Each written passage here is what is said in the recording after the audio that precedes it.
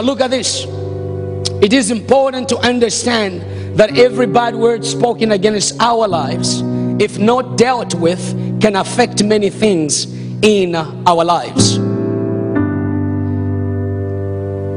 Many people struggles to find forgiveness. Or have you ever asked yourself, why is forgiveness such a very difficult thing to do? Why is it that forgiveness is such a very difficult thing to do? I forgive you, and then I see you at the mall, and I feel my hair just running. You see, Jesus, to heal the sick or to deliver the demons, he did not lay hands on them. I'm not saying laying hands is bad. He did not pour the anointing oil or make a swimming pool of anointing oil for people to go and dip themselves in there. Do you know what he did? Look, every scripture as Jesus was healing the sick, what did he say? Your sins are forgiven. Go. Jesus, you did not even talk about the sickness of this person. No, he knows what unforgiveness does. It keeps the person into the bondage, into the shackle. And the unforgiveness has got nothing to do with the person that offended you. It has got everything to do with you. Did you know that the people that will offend you, they are even sleeping very well? They don't even lose no sleep. It's you now losing the sleep. And 99.9% they don't even know they hate you. So the devil knows how to paralyze, how we can, churches, for example, I've had people say, I left because I heard this word. I said, that's how the devil does. There will be some things that you will hear, and the enemy will use it to say, here's the door, march off. And then you run out, you run somewhere else. Again, there will be another word. And you began now, life 20 years as a Christian. You're just wandering around churches after churches, churches after churches. And you find that, oh my goodness, it's the enemy now setting up the traps through words and through feelings and through things. He likes playing on our feelings. Why? Feelings are actions or are words demonstrated silently. And that is what has paralyzed the body of Christ in Canada.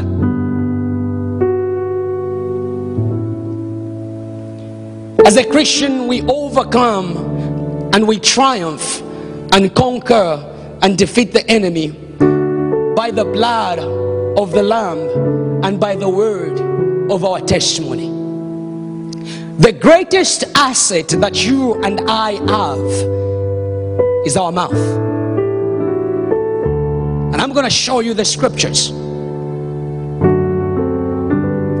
Not too long ago, we were in a place and we were making this journey of moving here.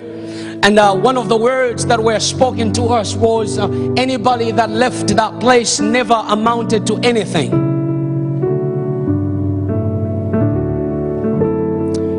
And those were the words that we heard.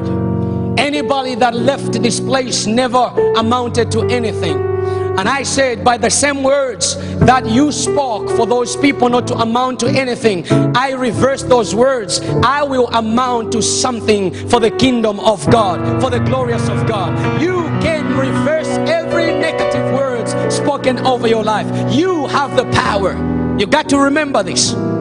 Our duty as men of God, we can lead you to go and say these words, reflect of things that has been spoken of your life. Until you speak it, I can't speak it for you, because you have the keys to speak and to unlock your life right now. One of the things that I've done over the years was, God, I don't want my life to be the same, or my children's life to be the same as mine was, struggling, walking to school 1 hour 30 minutes on an empty tummy without food, going to a house where I didn't know if there was food or there was no food. Sometimes you go and open up those pots, there is just boiling water, there is nothing in there. 2-3 days I said, God, I have to change change this for my kids. And here we are today. My kids are not returning home where there is just boiling water. My mother, she's not at home in Africa where there is only boiling water. She's got food. Words are powerful. It can transform your life. It can transform your direction. You want to change your life? Change what you speak over your life.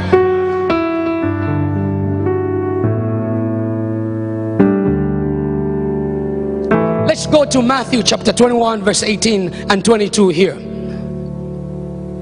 This is Jesus. I like this scripture, and I want you to see something as Jesus is trying to show the disciples the power of the word. But I don't know if you've ever looked at this scripture and seen what I see here. Let's go, 21. So Jesus answered, is it 21? Matthew 21, 18? Yes. So Jesus answered and said to them, sorry, that's 21. Yes, let's go 21. 21. So Jesus answered and said to them, assuredly I say to you, if you have faith and do not doubt, you will only do what was done. Now you got to understand this. Silent faith does not work. Silent faith does not work. Faith must be spoken. That's why the Bible calls for action. Action is our words expressed silently, but they are expressed. I don't have to say a word. My kids know if they are misbehaving. I don't have to say a word. They will see some action that leads to those words, and they're going to scatter for their life. Isn't that true? So you have to know why they say action speaks louder than words. Really, action is just a demonstration of words not spoken yet. So all our attitudes, all our character, all other words that we speak are really affected by words that has been spoken into our lives. We just react based on what is in us.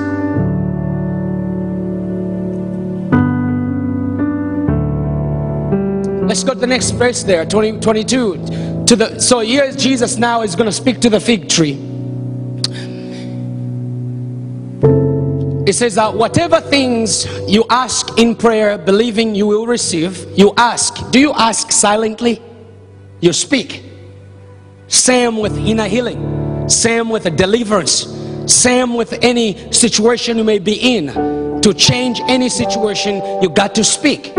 To forgive somebody, you have to speak. Don't just take a flower there. A flower will be an expression of relationship mending, but speak. And whatever things you ask in prayer, believing you will receive. Let's go. Now, when he came into the temple, the chief priests and the elders of the people confronted him as he was teaching and said, by what authority are you doing these things? Are we in the right scripture? Matthew 21 verse 18. Oh, you know what? It's 21 verse 18. You were right. So 21 verse 18. I can't see what I see there. There we go. Now in the morning, as he returned to the city, he was what? He wanted some food as well. But look what is going to happen. I love this scripture. And seeing a fig tree by the road, he came to it and found nothing on it but leaves, and said to it, let no fruit grow on you ever again. Now remember, Jesus is not mad as he's saying these words. We're going to go into the context of the scripture and what is trying to show the disciple about the power of words. That's why if you read further in the scripture, as Jesus was telling his disciples, he says, whosoever you forgive will be forgiven, and whosoever you don't forgive will not be forgiven. It's you who have the keys. We have that scripture that we say what? Whatever we bind on earth will be bound where?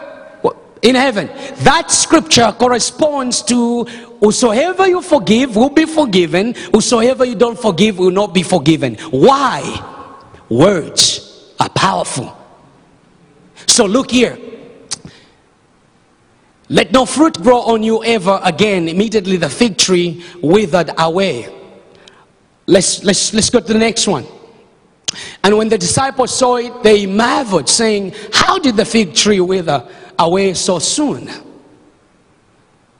So Jesus answered and said to them, assuredly I say to you, if you have faith, do not doubt, you will not only do what was done. But look at the marvel of the disciples to say, how did this fig tree dry up so fast? Now ask yourself, why do words hurt so fast? Just one single word can really change your color. If you are pink, you become red. And just one word can really get you excited. And like, wow. Now, as we look at this scripture, one thing I like here, Jesus telling the fig tree never to bear fruits again or to produce fruits wasn't really that he was mad. In the same way, is referring in context, actually is looking at the religious leaders of his day. They knew a lot, but they had no fruits to show for. Now listen to this. Where do you get fruits? Fruits will come to the tree based on the root system. If the roots cannot get enough water, oxygen and everything, it will affect the fruits. So Jesus, again, if you look at what he was dealing with the Pharisees here, he was bombarding them on the heart issue as well. Because he will say, how can you say something that is good to people and yet in your heart you are full of hatred?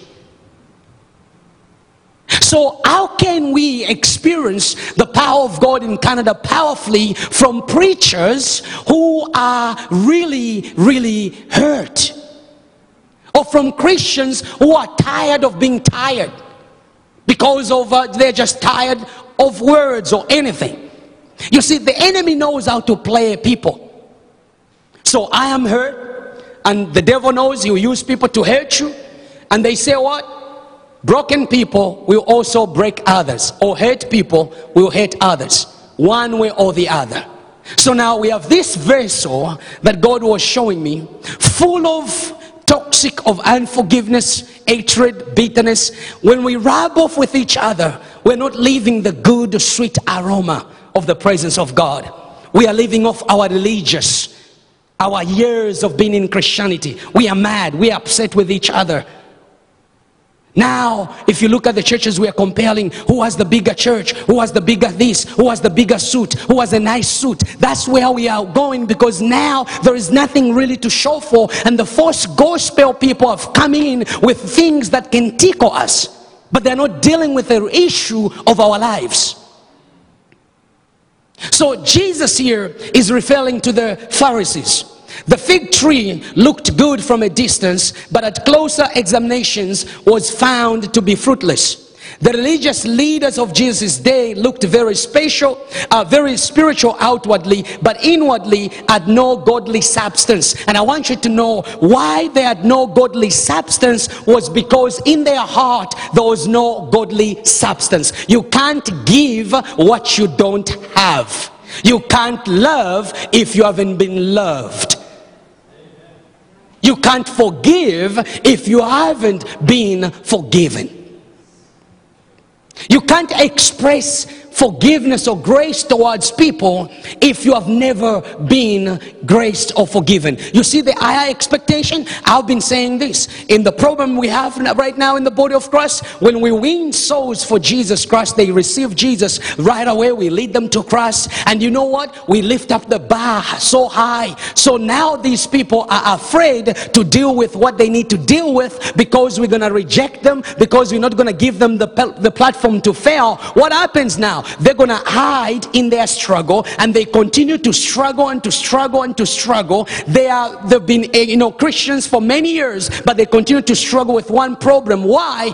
They did not deal with the foundation itself. So now, how do we call now revival in the world? It's now goosebumps. We can have revival right now. We can begin to pray, the songs and everything roll on the carpet, and we say, wow, I went to a very powerful conference. Why? Because we attribute the revival based on the goosebumps. Let me tell you, true revival is a revival that God touches the heart. Because when God touches the heart, He puts substance in there. And when God puts substance in our heart, let me tell you, people of God, what looks difficult becomes very easy. Why? Because God is operating in the engine. Any vehicle with a fake engine will not go very far. Why? Because that engine, when it matters most, it will let you down. So what revival do we need in the world? We need the revival of renewing our heart. Demonstrating the love of God, demonstrating the character of God. But again, we can't demonstrate the love of God if we as ourselves are full of things that over the years have built up within our lives. The devil sneaks into our lives. Have you ever seen, you've worshipped, you have had a very good time at church, you've read the Bible, you are excited, you are so good, and then you just walk out of the house, and then somebody, I call these like sign languages, you know, they give you those sign languages. You know the sign languages I'm talking about? They just give you sign languages in no direction, like, what did I do? You know, they just cut you off and give you the sign languages, and all of a sudden your countenance just drops.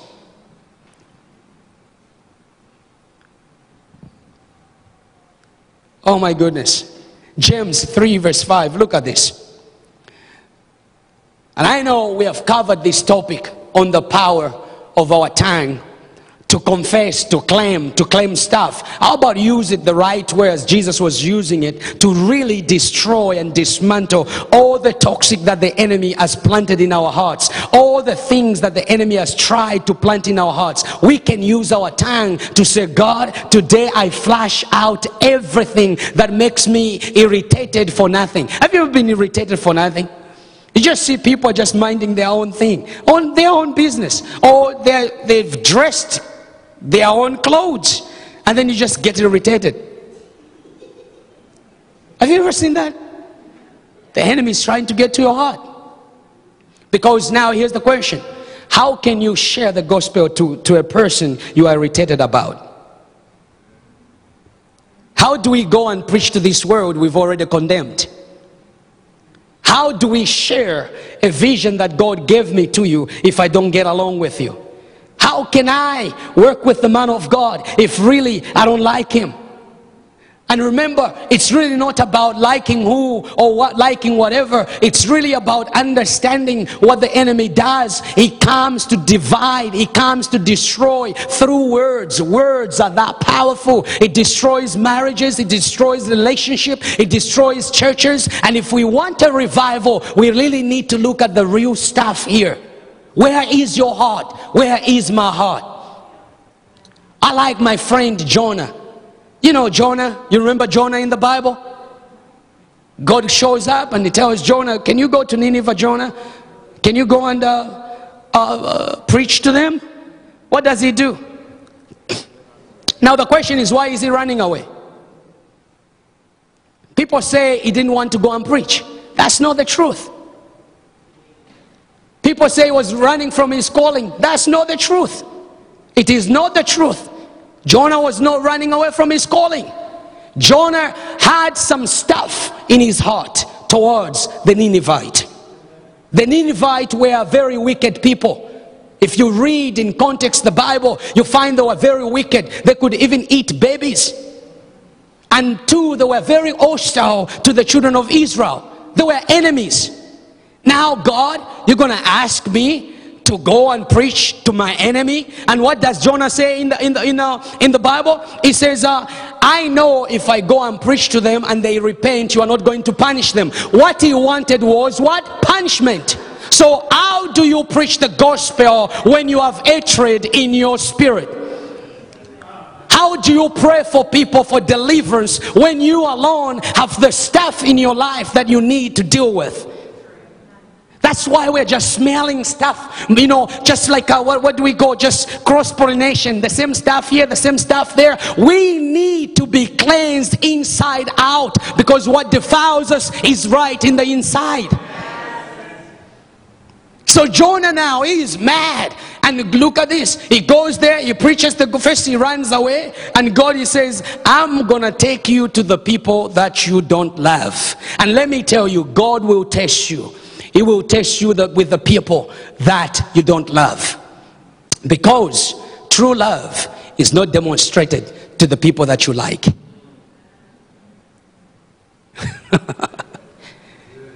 True love, true Christianity is not demonstrated when we are just in here and we call ourselves, we are Christians. We call ourselves, we are really people of God. No, the people that should say we are the children of God, they are outside there. When they see you, what do they see?